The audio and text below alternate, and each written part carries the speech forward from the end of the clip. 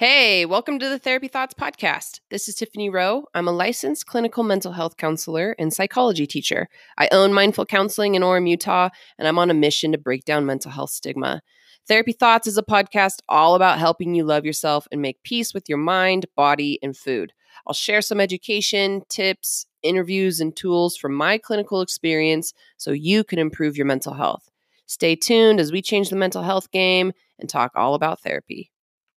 This episode is brought to you by Shopify. Whether you're selling a little or a lot, Shopify helps you do your thing, however you cha-ching. From the launch your online shop stage, all the way to the we just hit 1 million orders stage. No matter what stage you're in, Shopify's there to help you grow. Sign up for a $1 per month trial period at shopify.com/special offer, all lowercase.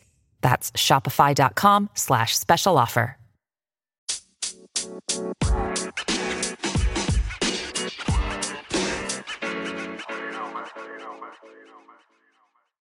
Hey, episode 2, Therapy Thoughts, coming at you, my friends. This is Tiffany Rowe. I want to tell you about Therapy Thoughts and jump into one of the main areas that I discuss as a counselor. So my whole approach is helping people love themselves, love their minds, love their bodies, and their relationships with food. I have to start with loving yourself and want to address that today. I believe in this holistic approach to mental health and often find one of the main breakdowns in mental health is people just do not like who they are. They don't love themselves, let alone like themselves. We are in such a culture of perfectionism and being better than others and self-esteem being based upon achievement and comparison. So I really believe mental health has to surround the idea of loving who you are, if not loving who you are, accepting who you are. So let's talk about this first approach to mental health that I take as a counselor, loving who you are, loving yourself. I got to cover the big myth that loving yourself means you're selfish. So let's clarify that. That's just not true. Self-love, if we are defining what is self-love, it is regard for your own well-being. It's regard for your own happiness. And when you are doing that for yourself, it's chiefly considered as desirable rather than a narcissistic characteristic. We want to be concerned for our own well-being. It's regard for our happiness. It doesn't mean we don't care about other people's well-beings or other people's happiness. It just means that we care about ours. So I find it strange that must mean we are selfish, which comes with its own slew of assumptions. So let's tackle what selfish means. It means that you or an action or a motive lacks consideration for others. This means you're chiefly concerned with your own personal profit or own pleasure.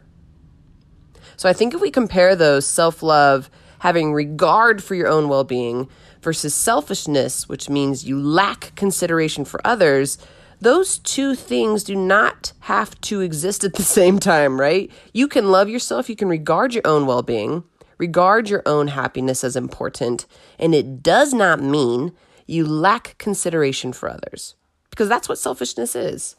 So just because you love ourselves does not mean you lack consideration for other people or only seek your own interest. And I'm going to argue a couple reasons why loving yourself actually helps you care about other people and not be selfish. So one, let's talk about some of the research. The number one reason why self-love is not selfish, because the benefits of it are going to increase your health and not selfishness. So Dr. Kristin Neff, Kristin with a K, she wrote a book that I highly recommend. I like it a lot. It's called Self-Compassion, The Proven Power of Being Kind to Yourself. Side note, if you're dealing with an eating disorder or trying to fight diet culture, there are some notes of diet culture-y things noted. But I like her overall message about body love. But the bigger message from her book is to have self-compassion. Anyway, her research says that self-compassion is completely unassociated with narcissism.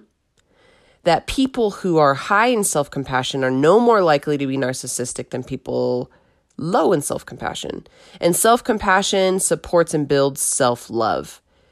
So there's a lot of really positive research out there that shows us as we focus on taking care of our own needs and having regard for our wellness and happiness, we are actually more capable of helping others.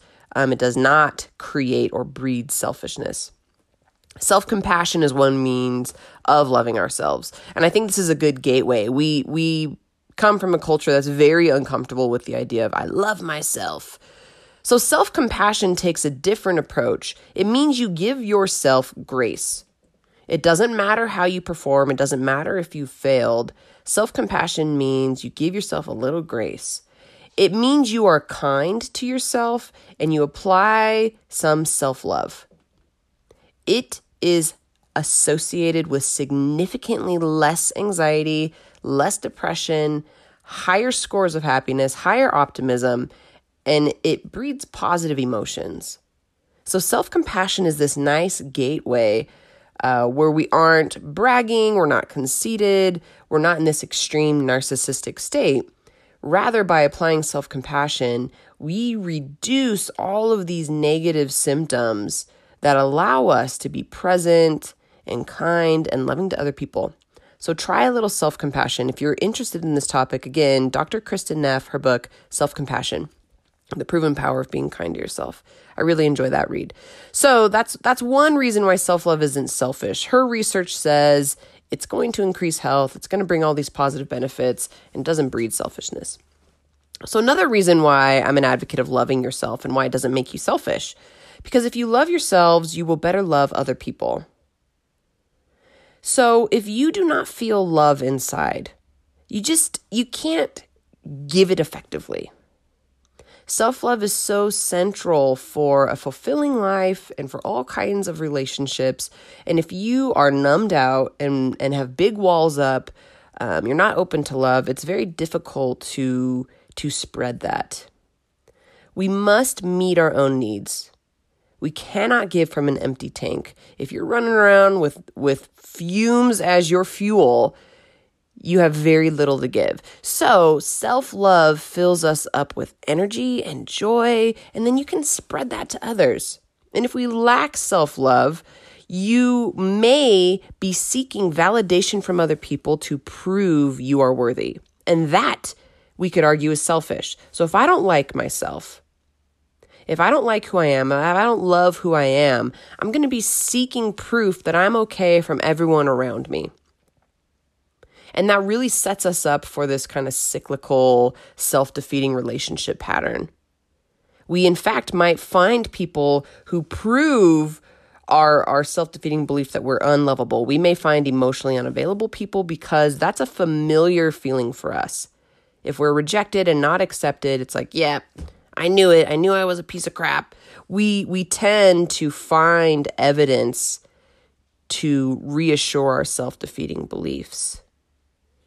And having a lack of self-love may actually perpetuate that. So if we fill ourselves up and decide and choose that we are worthy of love and that we belong and that we are good enough in our imperfection, we won't be seeking as much validation from others to prove our worthiness because we'll have an inherent sense of worthiness. If we're filled with that love, we'll be able to give fully in relationships instead of seeking that reassurance that please prove that I'm okay because I really don't believe I am. So by loving ourselves, we can better love other people. That's my second point. So first point, the benefits of self-love increase your health, not selfishness. The second point, if we love ourselves, we'll be better able to love others. Here's my third point of why loving you is a good idea and it's not a selfish thing. Self-love allows us to respect others. Practicing self-love means that you learn how to trust yourself and you treat yourself with respect and you are kind and affectionate towards yourself. I mean, think of how you would treat someone you respect and love. Self-love allows that same type of respectful, kind, trusting relationship. So respect really looks like honoring boundaries. It looks like a non-judgmental approach to relationships, speaking kindly. So if you give yourself these gifts, we are then really primed to give others the same treatment. So just loving who you are, loving yourself, it allows you to love other people. Respecting yourself allows you to respect other people. Again, I think what we focus on expands, and it's what we attract, and it's what we give. If you focus on how much you hate yourself and focus on comparison and focus on the lack, that's your lens for the world. So my third point, self-love allows you to respect others. If your main barrier is, this is going to make me selfish and it's wrong, focus on the long goal of actually this is going to make you better able to connect to others, to respect others, and to love others. My fourth point, and this is something I talk about with almost everyone in my office who says, oh, this is going to make me conceited if I love myself. You have a lot of overcompensating to do to go from one extreme of like self-loathing to become a freaking narcissist. So if you look at this like a spectrum or a continuum, on one extreme end is I hate myself. And on the other extreme end is narcissistic personality disorder. Those of us who dwell in a place of not enoughness and shame, something's wrong with us, we're malfunction, we're defective. Dude, it's going to take some serious overhaul of who you are as a person to make you a narcissist. So let's just get rid of that all or nothing thinking.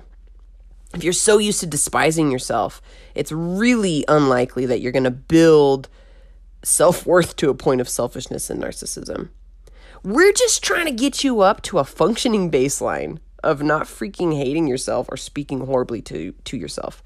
So just challenge that all or nothing thinking. I either hate myself or I'm narcissistic. We're not going to all of a sudden become this uncaring, cold person. It's just not going to happen. You can be safe and love yourself. And I would prompt you to use that type of affirmation. You can love yourself safely. It's safe to do this. You're worthy to do this. You deserve to love yourself. You deserve to feel good. My fifth point of why self-love is a crucial part of mental health and why it's not selfish, we attract and spread what we focus on. And I alluded to this earlier. People who intentionally gather positivity and people who gather light and love around them radiate it. It is contagious. Energy is contagious. You ever been around someone who's just got this black cloud kind of Eeyore vibe? It's a downer, and we pick up on that. If we focus and we intentionally create love, we will attract and build love. I don't mean this in a woo-woo way. I mean this in a very literal way. It is contagious, and we can feel that. Love is love. Whether we love ourselves or we love other people's, we are going to focus and attract and spread love. Love is not synonymous with selfishness. So it always comes back to this. If you want to love yourself, it's going to have positive outcomes, and fighting for that in a society that says it's wrong to love yourself. We actually get this like mixed message. We have this very self-focused, individualized, take care of number one culture. But at the same time, if you like love yourself while doing that, it's wrong. You're supposed to be like this humble bragger or something.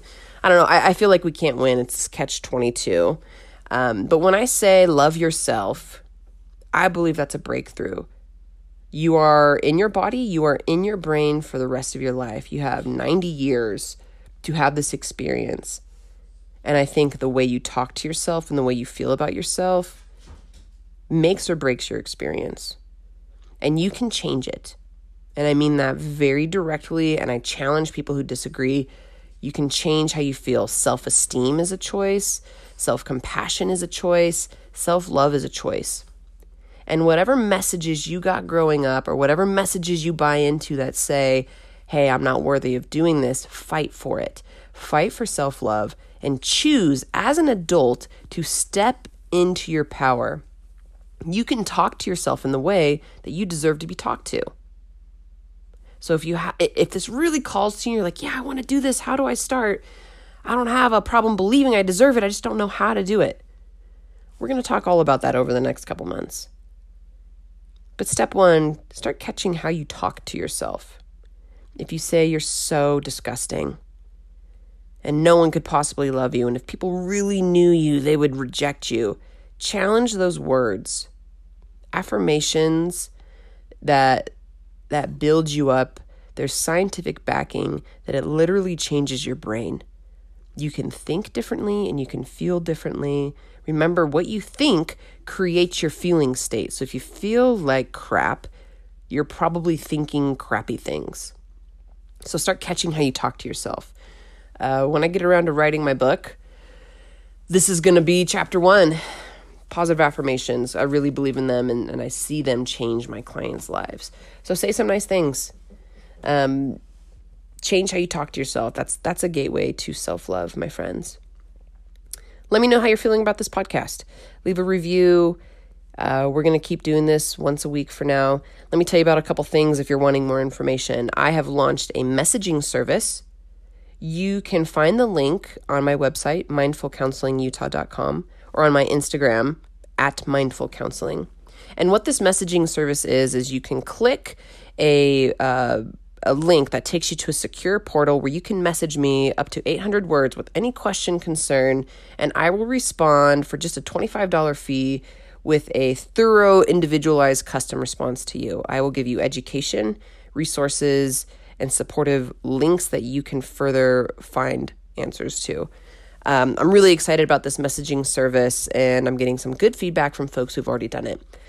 Another option for you, if you want to go deeper and traditional therapy isn't calling to you, or you're on my waiting list, which is a bit long, I'm now offering live video groups online.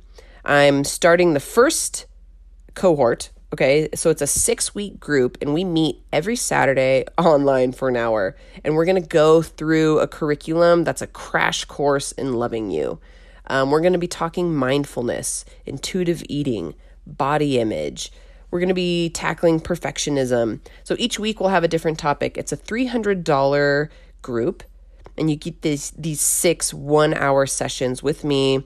I limit the group size to 20 people so that everyone's questions can be answered and we can have a really effective group. This, in my opinion, is the fastest, most effective way to hit your goals because it's just education and tools and answers to questions. There's not as much give and take and feedback like I would have in one-on-one counseling where you're wanting to do even deeper work. This is more of a jump in, get totally educated on all things loving yourself, your mind, your bod, and your relationship with food. Okay, my friends, stick around. I'm going to add a song to the end of this for you to check out. And until next time, may you be well.